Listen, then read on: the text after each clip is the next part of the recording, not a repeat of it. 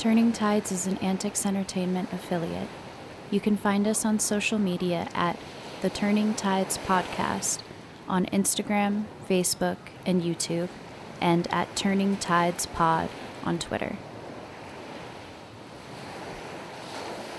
For more information, or if you're interested in sponsoring the podcast, please contact us at theturningtidespodcast@gmail.com. Thanks for listening. Warning, this episode of Turning Tides contains adult themes, depictions of war, slavery, violence, murder, and suicide. Singapore is a small chain of islands located at the very tip of the Malay Peninsula.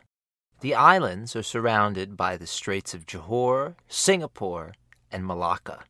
The geopolitically significant South China Sea lies just to the east. These geographical features gave way to Singapore becoming an epicenter for the major trading hubs of India, China, and Southeast Asia. Singapore attracted people of all walks of life from all over Eurasia. The heartbeat of the people was the sea. The ocean and its currents dictated everyday life, and the seasonal monsoons pushed traffic north or south. Arab traders arrived from the east bringing the Quran with them, while Chinese junks, or trading vessels, plied their porcelain in Southeast Asian markets. We know shockingly little about the first settlements on Singapore's main island. British colonizers leveled all of the original architecture, with excavations beginning in the 1980s. Regardless, what we do know is that the people were of the waves. They referred to themselves as the Orang Laut, translating to sea people. It is possible that this group came from one of the many islands of modern-day Indonesia. They inhabited the Riau Lingga archipelagos before founding the first settlement on modern-day Singapore Island. They were traders and warriors. Their boat, the prahu, or prau, was perfectly designed for navigating the thousands of separate islands which they called home. They harvested food from the sea and from the many mangrove swamps in the area. Since Southeast Asia did not have the great plains necessary for supporting a large population, it is likely these Orang Laut settlements had few inhabitants. Regardless, they built a refined culture that left traces in Singapore up until the mid-20th century, before finally being driven out by increasing modernization. A favorite practice of newlywed Orang Laut couples was to float away on a raft, using the water's currents to take them to any island they fancied. If perchance the island on which they landed already had a couple inhabiting it, they would simply set off again, knowing they could be carried back to their families by the seasonal monsoon winds. Monsoons, officially designated as large-scale sea breezes, first developed over 20 million years ago. This meteorological event occurred following the uplifting of the Tibetan Plateau. The cool air collided with the warm air from India, and after a period of gestation over the Indian Ocean, they created clouds which bore great storms. These storms have caused flooding and devastation, but they also bring greenery and life to southern Asia during the dry seasons.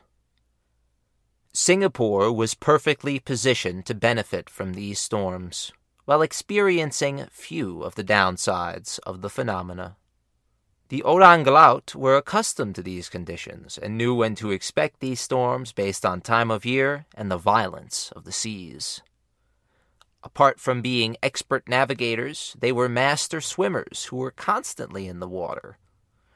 Early Europeans were astonished by their dexterity in the water and claimed the Orang Laut could hold their breath for over 30 minutes. They suffered from itchiness and dry skin, A life in and out of salt water will do that. Aside from this, they enjoyed excellent health, as they ate many tropical fruits and protein-rich seafood. The Orang Laut would also discover a way to fight tooth decay with the betel leaf, a plant native to the area. Thanks to their lack of centralization, the Orang Laut never had a unified power base nor a kingdom to call their own. Due to this, many historians have discounted the Orang Laut, failing to appreciate these peoples and their contributions to Singapore, as well as Southeast Asia at large. They were often vilified as pirates, but to the Orang Laut, piracy was a natural part of life, a way to profit and tax the waterways on which they lived. Unfortunately, their maritime nature has left little physical evidence of their day-to-day lives.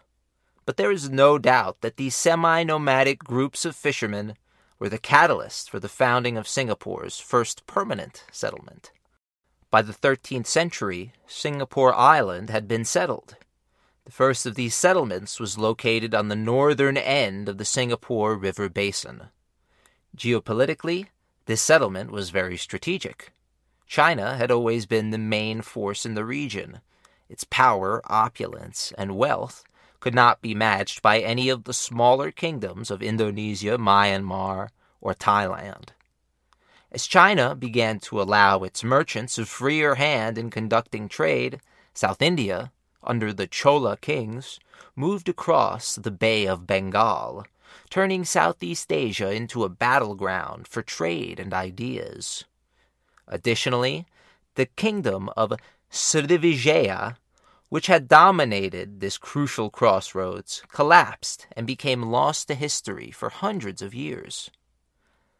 The Majapahit Empire replaced the 600-year-old polity and are accredited with the founding of Singapore, which was then called Temasek, or the Lion City. When Temasek was founded, it was done so with the religious and cultural preferences of the local Malay people in mind.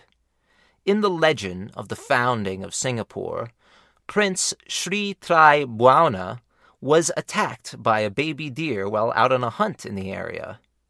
He is said to have proclaimed that this would be the place in which he'd found his city, as even the baby deer knew how to fight. The prince's domain was located on a hill. This was a symbolic representation of Mount Meru, a famous peak in Buddhist and Hindu cosmology. Throughout Southeast Asia, there are stunning examples of this, the most famous being Angkor Wat, a man-made pyramid in present-day Malaysia. One of the few sources we have to give us insight into Singapore's early founding is the pseudo-historical text, the Malay Chronicle. In the Chronicles, detailed earlier, the founder of Singapore is the mythical Sri Tri Buana, whose name translates to Lord of the Three Worlds. It seems even the Chronicle recognizes Singapore's vital position as a place composed of three very different worlds. The few archaeological finds show that the island had a very diverse society for its time. Modern-day Fort Canning was the home of royalty, while the people who inhabited the plain invariably produced pots and vases, which would go on to hold the elite's wine and alcohol. Already Chinese porcelain was being traded here, causing Singapore to grow as an entrepot, as well as become the target of hostile attacks. This is exemplified in the fact that the Singapore stone, a massive stone telling of the origin of the island, is written in a form of Old Javanese. The island of Java is hundreds of miles away from Singapore. Alongside these new Javanese residents, there were also many inhabitants from South China. Additionally, the Orang Laut now composed the honor guard for the leaders of Malacca. They acted at his behest and were granted honors and privileges for their services as pirates and mercenaries. According to Chinese texts, some of the earliest exports which left Singapore were, quote, hornbill casks, middle-quality lacquer wood, and cotton, unquote. These casks were used as a replacement for ivory and proved to be a much more cost-efficient substitute. Additionally, camphor, a white powder found in essential oils, benzoin, a gum resin, and frankincense were exported to China from the early settlement. By the 15th century, the Majapahit Empire was supplanted by the kingdom of Ayutthaya, and Singapore's status as a trade hub began to decline. Following the conquests of the Mongols and the ensuing Little Ice Age, the world experienced a violent period of political upheaval, which led many people to migrate. In Singapore, the Islamic faith spread on the sails of Muslim traders from Arabia. In China, the Yuan dynasty was faltering. When the Ming dynasty came into power, they became deeply concerned with their relations with Southeast Asia and India. This culminated in the Grand Imperial Expedition under Admiral Zheng He. Sensing a promising opportunity on the horizon, the leader of the nearby port of Malacca swore fealty to the Ming dynasty. In turn, the port of Malacca was now the official port of call for all Chinese vessels. Singapore fell into disrepair, and it was now used as a feeder port for goods which were inbound to Malacca. Malacca was the home of a growing sultanate of the same name, who used their location to their utmost advantage. They were smack dab in the middle of a global race to acquire spices, on which they alone conveniently sat. One of their main crops was pepper. Pepper is native to a handful of small islands in Southeast Asia, though the taste for pepper has permeated nearly every culture.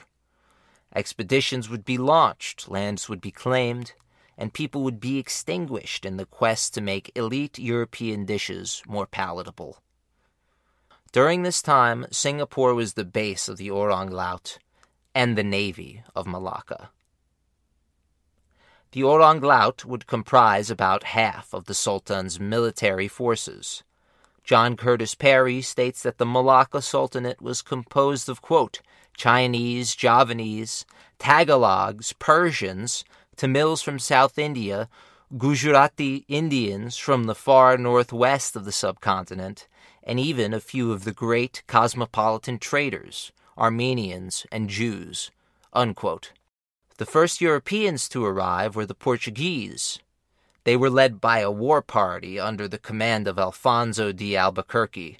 Fortunately for the Sultan of Malacca, he received ample warnings that the Portuguese were coming from his Orang Laut soldiers.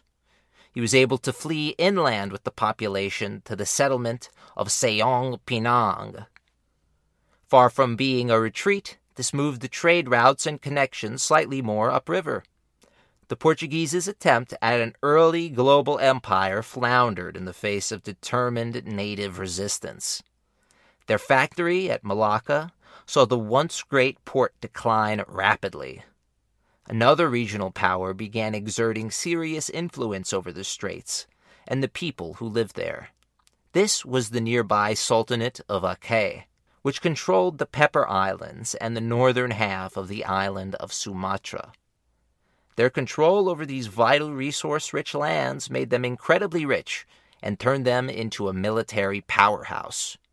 Eventually, they would end up controlling both sides of the straits, with their territory spanning the modern-day countries of Malaysia and Singapore, as well as parts of Indonesia. The climate and the hard-to-navigate waterways devastated many Europeans. Few survived even a few weeks in these tropical lands. Additionally, they were constantly apprehended by local forces who were intent on removing these invaders. Throughout the 16th century, the state of affairs maintained its push-and-pull nature, with native peoples fighting the Portuguese for economic control of the vital straits. The fight was skewed in favor of the technologically superior Europeans, but the armies of Johor utilized guerrilla ambush tactics to even the playing field. The Portuguese were constantly losing men to native warriors and fever. By the end of the 16th century, the native warriors turned out to be the least of the Portuguese invaders' concerns. Armed with a powerful merchant navy, the Dutch would find themselves challenging the Portuguese for control of Southeast Asia. With the arrival of the Dutch, the leader of Johor, which was formerly known as the Malacca Sultanate, Raja Bang Su, seeked to capitalize on this new political player. He allied himself with the Dutch against the Portuguese, and for a time, Johor prospered, thanks to his cold and calculating decisions. The Dutch went about quickly, setting up their factories and colonial settlements. This was done under the VOC, or Dutch East India Company. To state from the book 700 Years, quote, "The VOC's charter endowed the firm with substantial quasi-state powers, including the right to sign international agreements and treaties, levy troops, wage war, mint coins, and adjudicate crime," unquote. The VOC was utilized as a mercenary army for the Dutch state. Their behavior in modern-day Indonesia was as terrifying as that of the Spanish in the Caribbean. They would arrive on an island, kill or deport everyone, then burn the specialized spices which grew there. This increased their economic monopoly on any spice they chose. The death toll is unclear, but those who experienced Dutch quote-unquote economics firsthand certainly found their whole way of life turned upside down or destroyed completely. Following World War II, over 300,000 Indonesians would be killed by Dutch troops after the country declared independence. In Roagede, over 400 people were butchered by the Dutch in a single instance. As the 17th century began, the first true global war was waged between Spain, the Dutch, the English, the Portuguese, and less so, the French and the Danish. It would go on continuously for nearly 200 years. The Dutch were the first to strike. In February 1603, the Dutch seized the Portuguese carrack, the Santa Catarina, as it entered Singaporean waters. It was laden with trade goods from across Japan and China. Its value was equal to half the VOC's entire net worth. Besides being a huge boon for the Dutch war effort, the capture of the Catalina had another worldwide consequence. Back in the Netherlands, Hugo Grotius anonymously penned 3 books on the law of war and peace. In doing so, Grotius laid the foundation for modern international law. The Portuguese, furious, responded by blockading the Johor River. The Dutch responded with their own fleet and swamped the Portuguese once more. Finally, in 1606, Malacca was besieged by land and sea by the combined Dutch and Johorian forces. Finally, in 1606, Malacca was besieged by land and sea by combined Dutch and Johorian forces. After Malacca's fall, Southeast Asia struggled to recover, and they had no system of power in place. Aceh's leaders saw their opportunity in the fragile peace which reigned in the wake of the 1610 agreement between the Dutch and Johor alliance and the Portuguese. They launched a complete surprise attack, 100 war galleons containing 20,000 to 40,000 soldiers at Raja Bang Su of Johor. It's very likely they first destroyed the Johorian armada at Singapore before capturing the capital and imprisoning the Raja. The Aceh Sultanate was now growing exponentially in Sumatra and Malaysia. It was during this time that the first plans for a settlement in Singapore were posed. Both the Dutch and Portuguese frequented the island, as it happened to have a fresh water source and a natural harbor. To offset their increasing imbalance in the fight, the Portuguese often used go-betweens to handle their trade. These invariably turned out to be Englishmen. The Dutch plans to found a settlement on Singapore were tabled in favor of developing their already growing colonies in Java and southern Sumatra. As these plans were put on hold, a Spanish armada arrived in Southeast Asia. Its leader mysteriously died, and the 5,000 or more sailors and soldiers who were on board were completely decimated by disease, which may have been intentionally spread by the local orang laut. Britain, of course, inserted itself into this complicated geopolitical situation. They founded several colonies in Southeast Asia, starting at the turn of the 17th century. These included several of the Spice Islands, as well as the islands of Pulo Ai and Pulo Rune. They would lose these small but valuable islands after the signing of the Treaty of Breda in 1667, which, among other things, gave Britain control of the island of Manhattan. Far from being the end of hostilities, the Dutch and the British would go to war 4 separate times following this, both vying for commercial and naval supremacy along the global sea routes. As the 17th century wound down, regicide would grip the Sultanate of Johor. Mahmud II was struck down by his own personal guard. This occurred following a row with a woman who had attempted to seduce him on his mother's orders. After he denied her advances multiple times and she kept trying, he eventually had the woman's arms broken. To recount what follows from British explorer Alexander Hamilton, quote, "Next morning, he sent a royal guard to bring her father's head. But, as he was entering the door, the Orang Kai, the royal guards, passed a long lance through his heart." Unquote. The crisis of secession which followed ruined the chances of a sovereign and independent Johorian state.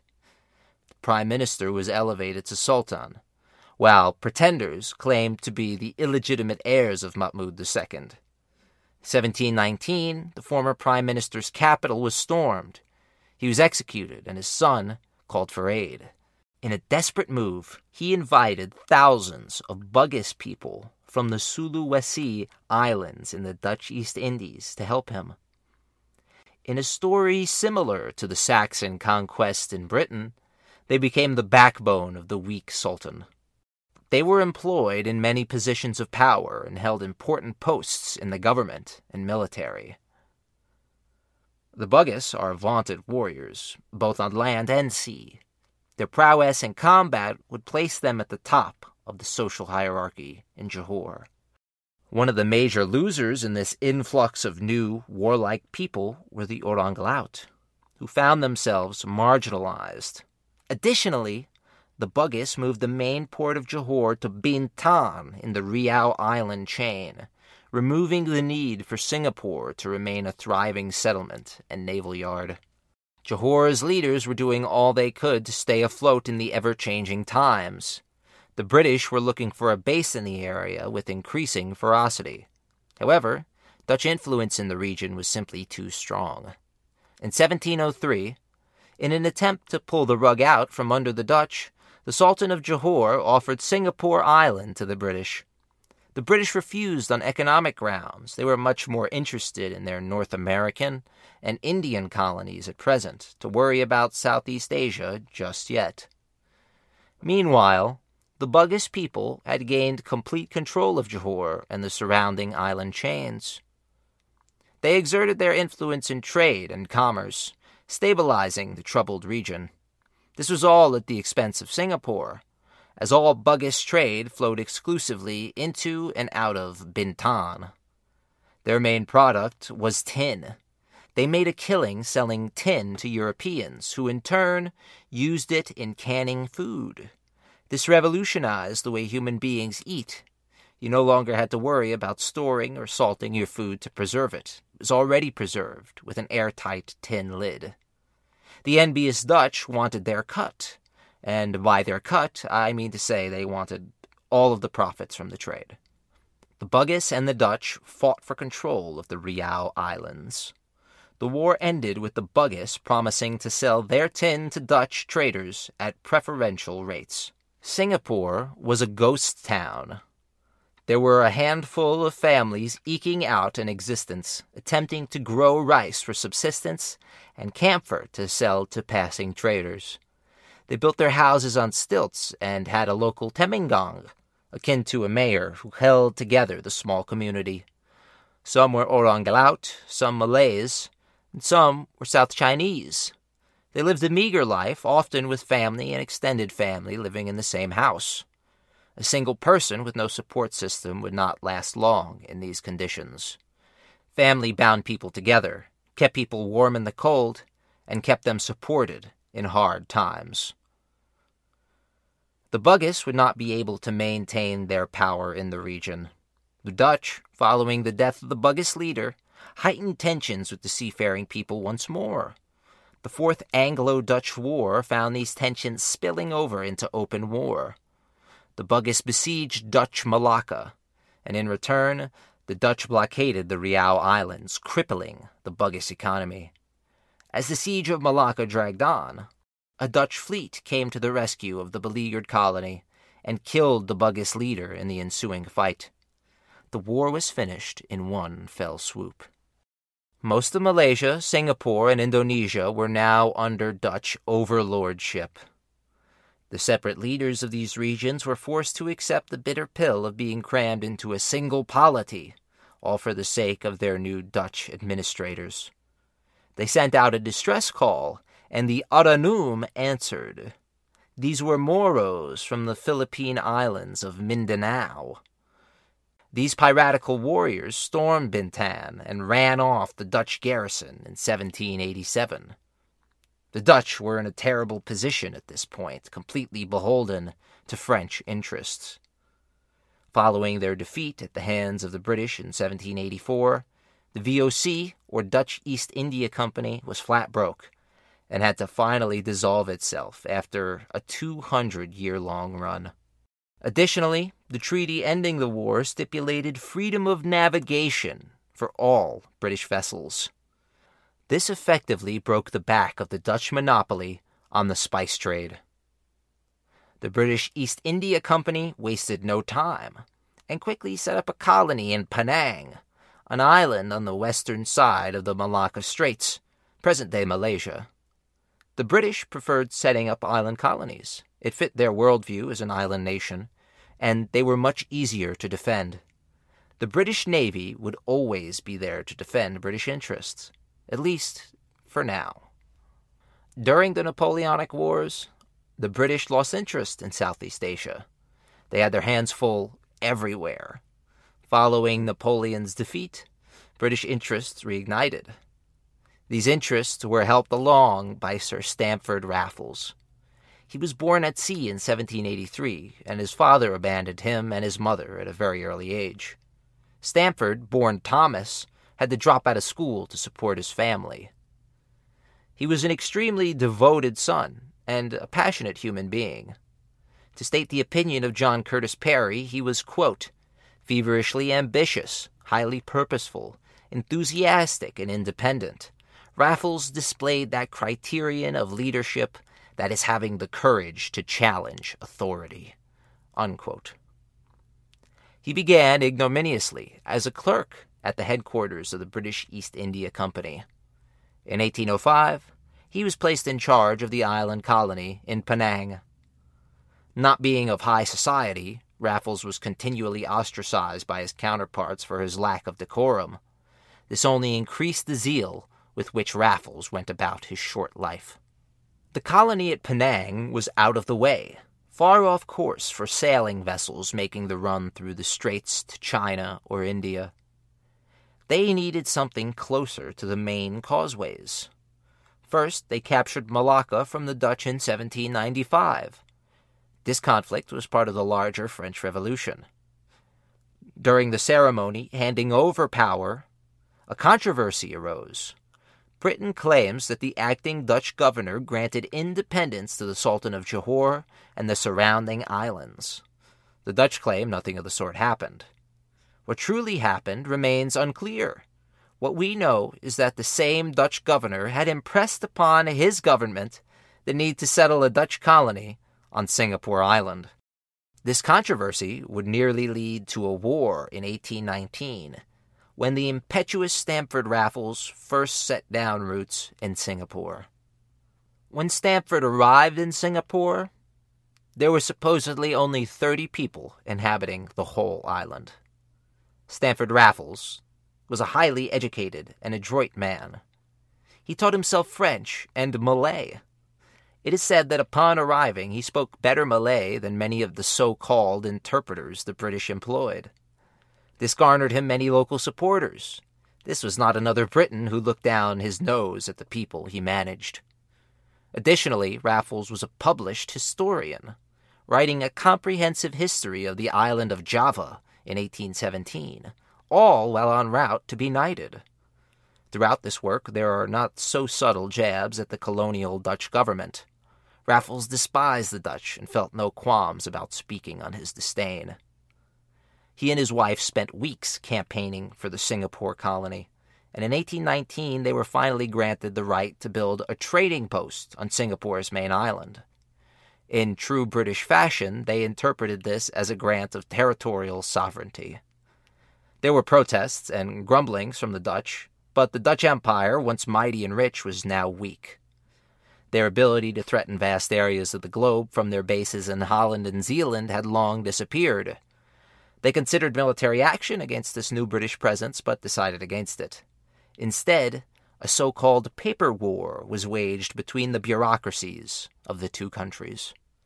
Raffles referred to the Dutch as, quote, preposterously wicked enemies, solely attentive to their own commercial interests, unquote. He goes on to say, quote, their intercourse with these regions invariably adhered to a more cold-blooded, illiberal, and ungenerous policy than has ever been exhibited toward any country, unless we accept the conduct of European nations toward the slave coast of Africa, unquote. Raffles was truly a man ahead of most in his time. He believed in emancipation, low taxes, and freedom of movement and religion. The paper war would continue unabated for years, until the Treaty of London in 1824 finally settled the matter. Britain granted the islands south of the Malacca Strait to the Dutch, while the Dutch gave up any right to Singapore and Malaysia. In a strange twist on their usual relationship, the island-oriented British now controlled the mainland, while the continental Dutch controlled the vast island chains. When it first came into being, Singapore experienced severe trauma and culture shock. Commerce was seized by the locals. When Raffles complained to the local Temenggong, the Malay said he and his ancestors had been pirates. There was no dishonor in taxing the sea lanes this way. For all his protesting, Raffles should have remembered his history. His homeland sea dogs had caused mayhem for commerce across the globe. Regardless, Singapore was open for business, and there would be complete freedom of trade, movement, and religion. The settlement's novelty and open doors attracted suitors the world over. Those traveling from Africa or India headed east invariably passed right by Singapore. The settlement grew as thousands of immigrant Chinese laborers arrived from the Fujian and Canton regions, and Tamil and Gujarati Indians arrived from the west. Europeans arrived from the south, risking the journey through the Cape of Good Hope, and from the north, Malays came in droves seeking work as manual laborers. The fact that this settlement enjoyed a history as the center of a vast, global trade network helped immensely. The monsoon winds favored Singapore. The Chinese junks and Malayan praus sailed once more for Singapore. Newly added to the mix were the frigates and man-o'-wars from Northern Europe. On his return trip to England, a fire broke out on Raffles' ship. John Curtis Perry says it destroyed, quote, 122 crates of books, objects, specimens, manuscripts representing years of work, unquote. This catastrophe was nothing compared to the last 3 years. His first wife and 3 of his 4 children had died, victims of tropical diseases for which the Europeans were not prepared. Raffles was also in poor health. He had blinding headaches which rendered him useless for hours on end. Had he lived in modern times, Raffles probably would have been diagnosed with a massive brain tumor. On July 5th, 1826, Raffles was dead. His body was discovered on the bottom of a flight of stairs. He was 45 years old. Before his passing, Raffles left his mark. He understood the colony was lacking in raw resources, and food would need to be imported en masse. He also recognized that people would be his main asset. With this in mind, he meticulously laid out the original design for the settlement of Singapore. He understood that the Chinese inhabitants, under British command, could be an incredibly useful tool for money-making. These same Chinese inhabitants never forgot their connection to their homeland, and these contacts proved invaluable for up-and-coming traders who quickly found themselves as rich as their British counterparts. In time, these peoples would become the modern Peranakan culture, which is composed of people from South China and archipelagic Malay. The same went for the Indian inhabitants of Singapore, who plied their trade with stunning efficiency. The native Malays, unfortunately, found themselves on the outside looking in. Their culture had no tradition of commercial pursuits, and the stunningly fast-paced nature of modern port life likely gave many of them pause. They were used to a much slower-paced life. This different perspective led to racist stereotypes about Malay peoples, which are still prevalent in Singapore today. Arabic peoples were also present on the island, and in time, they came to control almost 50% of the land in Singapore, until their decline in the 20th century. Singapore also boasted Javanese, Bengali, and Bugis workers and seamen. It was truly a melting pot, with diversity and uniqueness everywhere, depending on where you were. As these people lived and worked alongside one another, secret societies and gangs began to develop along ethnic and cultural lines. In no time at all, Singapore became an incredibly unsafe place, especially for those who were part of a minority community. For the British, these minor nuisances mattered little when scaled against the buckets of money their merchants and shipping companies were making, thanks to Singapore's unique position. Try as the authorities might, pirates continued to be an issue. Singapore became the main target for the profession. Many pirates would disguise themselves as passengers or crewmen, only to launch their attack on an unsuspecting captain. Indeed, things were moving along at breakneck speed. New technologies and advancements pushed the pace of day-to-day life closer and closer into the modern era. During Raffles' time, these changes were already beginning to take place in his native Britain. Following the Trailblazers' death, the pace of industrialization and the spread of interconnectedness only increased. The advent of steam power changed everything for the ocean-goer, while the telegraph and telephone brought news which once took a month or more to travel at new lightning-quick speeds. But technological advancement always comes at a cost, and in this region, the price was high. One thing that remained constant throughout the region were addictive drugs. Opium was used by millions of Chinese inhabitants who spent their lives in dens and fell into deep, drug-fueled dreams. It was becoming an epidemic, but the British saw immense value in the trade. They sold opium to the Chinese in large amounts through private traders. The emperor responded by banning the trade throughout his domain. This quote-unquote intolerable act led to the First Opium War, and eventually the Second. Britain blockaded Chinese ports and repeatedly decimated the Chinese armed forces. In the most famous instance, they completely destroyed the Summer Palace. In China, this is part of the century of humiliation. During this period, John Curtis Perry says Singapore was, quote, an early version of a narco-state. Even into the 1930s, the government was drawing nearly 1/3 of its revenue from opium, unquote. These two wars reaffirmed the British right to free trade with China. It also garnered Britain the Chinese islet of Hong Kong. One of the major events during this war was the sailing of the British-designed Nemesis. This ship was strange in that it was made entirely of iron, gaining the distinction as the world's first ironclad. It ran using steam-powered paddles, but it also had a sail for emergency use. The Nemesis was officially classified as an armed merchant ship, and the fact that it could operate in shallow waters made it invaluable for patrolling the Yangtze, as well as the other major rivers in China.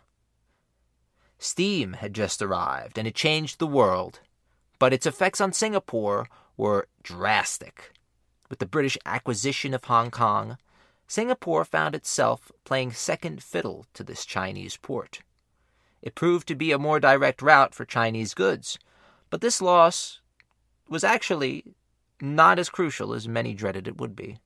Today, the two port cities maintain a fierce rivalry. Singapore proved to be as powerful an economic competitor as ever.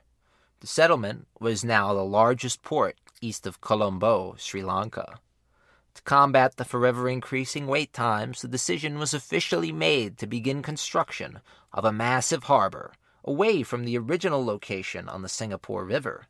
Dubbed Keppel Harbor, it would prove to be a boon for a colony which was already enjoying economic success. Steam was rapidly changing everything. The sounds and the smells people experienced on the sea and the coasts were rewritten. Monsoon winds were no longer needed to push your prow through the straits. Now, coal powered your vessel, and dry docking was a necessity. The few Europeans were invariably the captains and first mates of these vessels. The Malay and Chinese people were forced to do hard labor, usually stoking the never-ending fire with coal in horrible conditions.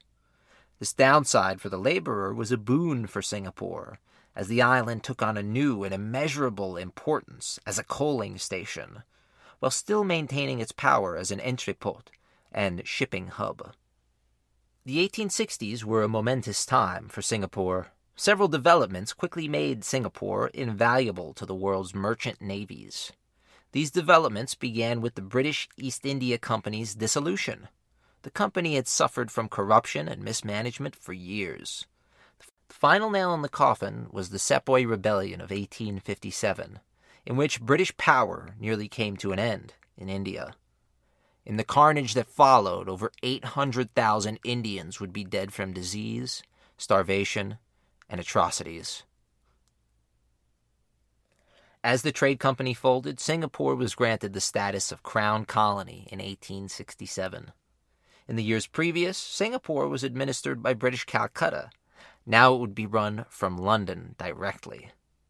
In 1869, French private interests opened the Suez Canal. This cut shipping times dramatically for those journeying east. The earth was getting smaller every year. Finally, in 1871, the British connected Singapore directly to London via underwater telegraph cables. These two achievements were astounding marvels of modern technology. Previously, travel to Europe from India, Southeast Asia, and the Far East was incredibly expensive, dangerous, and time-consuming. It was impractical to move goods across land, and railroads were not equipped to carry mass cargo.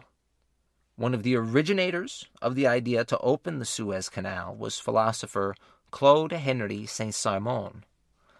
He believed that, while also being an obvious economic boon for the countries which had them, canals could create a utopian society in which the barriers that once separated peoples and nations could be overcome. Other ideas were thrown around. The British wanted to turn Venice into a massive hub for Eastern goods, but the money and labor needed to move cargo overland had proved to be enormous. The canal tanked global prices, while nearly doubling the income of Singapore's powerful merchant class. Manufactured goods from across Europe flooded every corner of the East, while in Europe, a new Eastern aesthetic enraptured the well-off. Chinese porcelain re-emerged as a luxury item.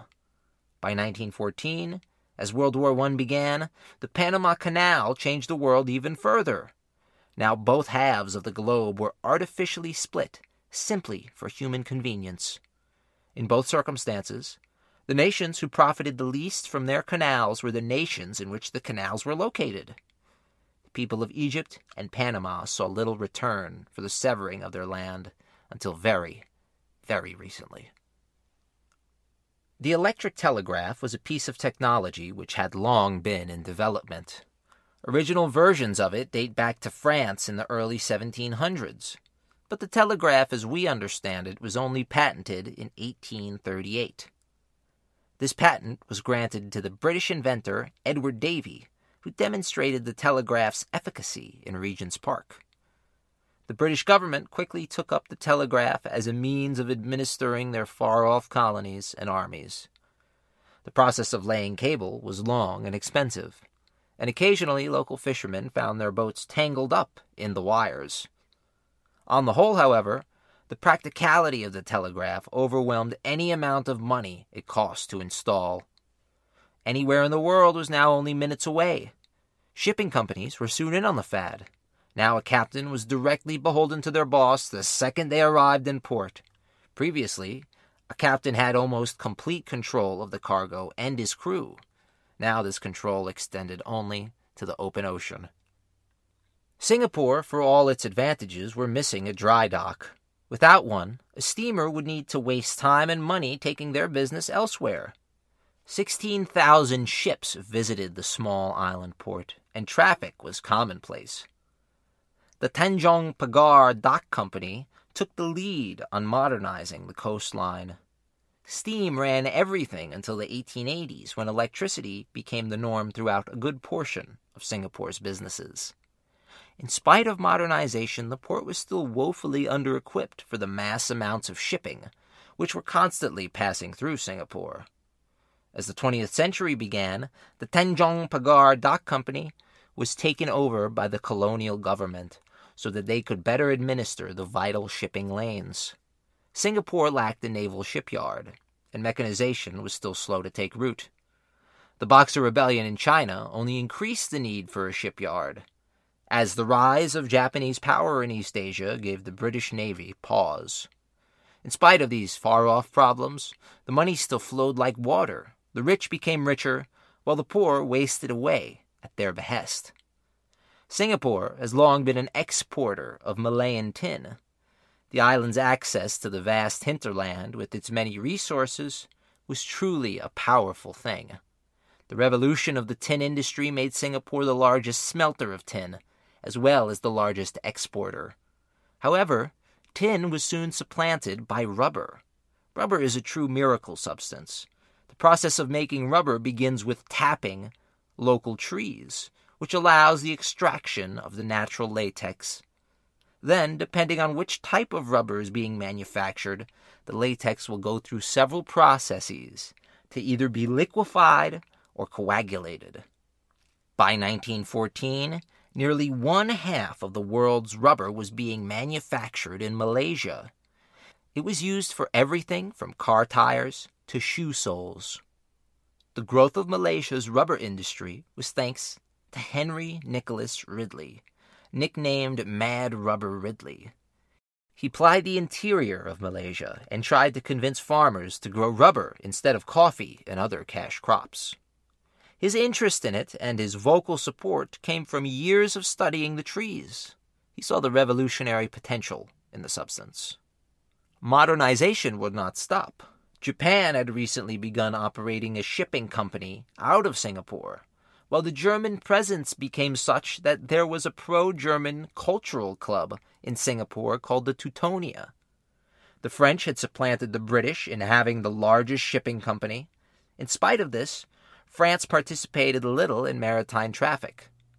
Meanwhile, the British were making strides in the realm of economics, with the founding of Hong Kong and Shanghai Bank, or as we know it, HSBC. At the same time, rival shipping companies were arguing that, quote, competition is an expensive luxury, unquote. They decided to sit together at the first conference of its kind to agree on rates and prices for their industry. Underneath the sprawling commercial world, there was a deeply dark scene playing out. Men, usually from China, were kidnapped from their villages and sent to far-off colonies to work the jobs no one wanted. These snatchers were called crimps because of the small spaces into which they shoved their victims. Their victims were called human pigs, and in time, the pens they were held in became known as pig pens. These men, and occasionally women, became known in Singapore as coolies. Thought to be an Indian word originally, it came to mean bitter strength in Chinese, and the term coolie was soon applied to any menial Chinese laborer. One Canton survivor says of the conditions, quote, "Before sending the men, all are mustered in the large room or compound, and the keeper cries out that those who were willing to go are to take one side, and those not willing the other. Then the unwilling ones are flogged into acquiescence. I was so flogged myself. Some in despair committed suicide with opium, and others hung themselves." Unquote. In another account, the governor of Hong Kong recounted, quote, "Hundreds of them gathered together in barracoons, or slave pens, stripped naked and stamped or painted with the letter C for Cuba, P for Peru, or S for the Sandwich Islands, aka Hawaii." Unquote. The people who were sent to Singapore were treated marginally better than those sent to the Caribbean, as they could at least speak their native language there. In Cuba, Peru, or Hawaii, they were treated as cattle, and many thousands died.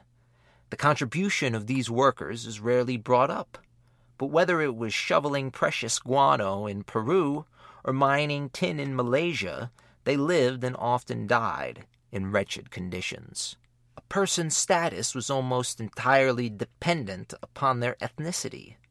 The British ultra-minority ran the show. The Chinese middleman pushed his goods. The Indian merchant acquired the rights to move the items. The Arab banker provided the capital, while the Malay kept the British home tidy and the Javan reared the British children. There were stunningly few women in Singapore. Brothels were in high demand, and venereal disease was a huge problem for visiting Britons and manual laborers alike. 300,000 people bristled about at the port and in the town, where dozens of languages sounded and the smell of Chinese tobacco swept the streets. The city still had no sewage system, so human feces, or endearingly referred to as night soil, was common. Mechanization was still behind, and the rickshaw was the main mode of transportation for goods and humans alike. As World War I began, the downfall of the British Empire was within sight.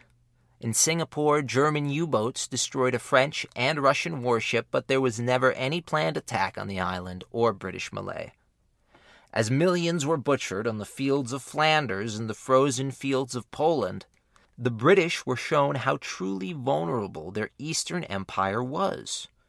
The 5th Indian Light Infantry were one of the only garrisoned units in Singapore. Their forces were mostly Muslim, and the recent entrance of the Ottoman Empire into the war shook the loyalty of many millions of Muslims living within the British Empire. The Ottoman Sultan declared a holy war against the Allies and asked for all devout Muslims to join his armies. In Singapore, a local Muslim business owner and imam began feeding the soldiers misleading information. They told the Muslim soldiers they would be deployed to fight against fellow Muslims in the Middle East. In reality, the soldiers were to be sent to garrison Hong Kong. Regardless, the lie was accepted, and this further inflamed the unit. February 15, 1915, saw Chinese New Year's celebrations in full swing. Under the cover of the exploding firecrackers, the Muslim soldiers murdered their commanding British officers. Next, they freed dozens of German POWs and began a killing spree, the likes of which Singapore had not seen since Sultan Mahmud's debauched life came to an end with the help of an Orang Kai spear. They held up British citizens driving in their cars and killed the occupants execution style. By the end, 40 innocent Europeans would be dead, victims of misinformation. Singapore quickly called on any help that was available. 400 locals were sworn in as constables. Among them were 200 Japanese citizens, armed and led by their embassy. Soon another 180 Japanese sailors landed in Singapore. They were joined by French and Russian soldiers and sailors, and the rebellion was promptly put down. The mutineers were never organized. Once they faced resistance, some attempted to flee to the mainland, but there would be no connection to Greater Malay until 1923, when a causeway would finally be constructed. The retribution was swift. 40 of the sepoys were chosen for public executions. Tied to a stake without a blindfold, they had to endure a laboriously drawn-out death. First, it was decided that the sentences and crimes would be read aloud in 4 separate languages. Then, when the time finally came for the firing squad to take their shots, many of its members were belligerently drunk, leaving several accused sepoys clinging to life following the indiscriminate volleys. As World War I ended, it was clear America and Japan had gained the most from the conflict. Both came out virtually unscathed, while Germany, Russia, France, Italy, and Great Britain were traumatized and decimated, while Austria and the Ottoman Empire were completely split apart. In the years to come, Japan's power would rise to stunning new heights. The young men of Tokyo would show a fighting spirit which was long renowned in Asia, but little witnessed by Europeans.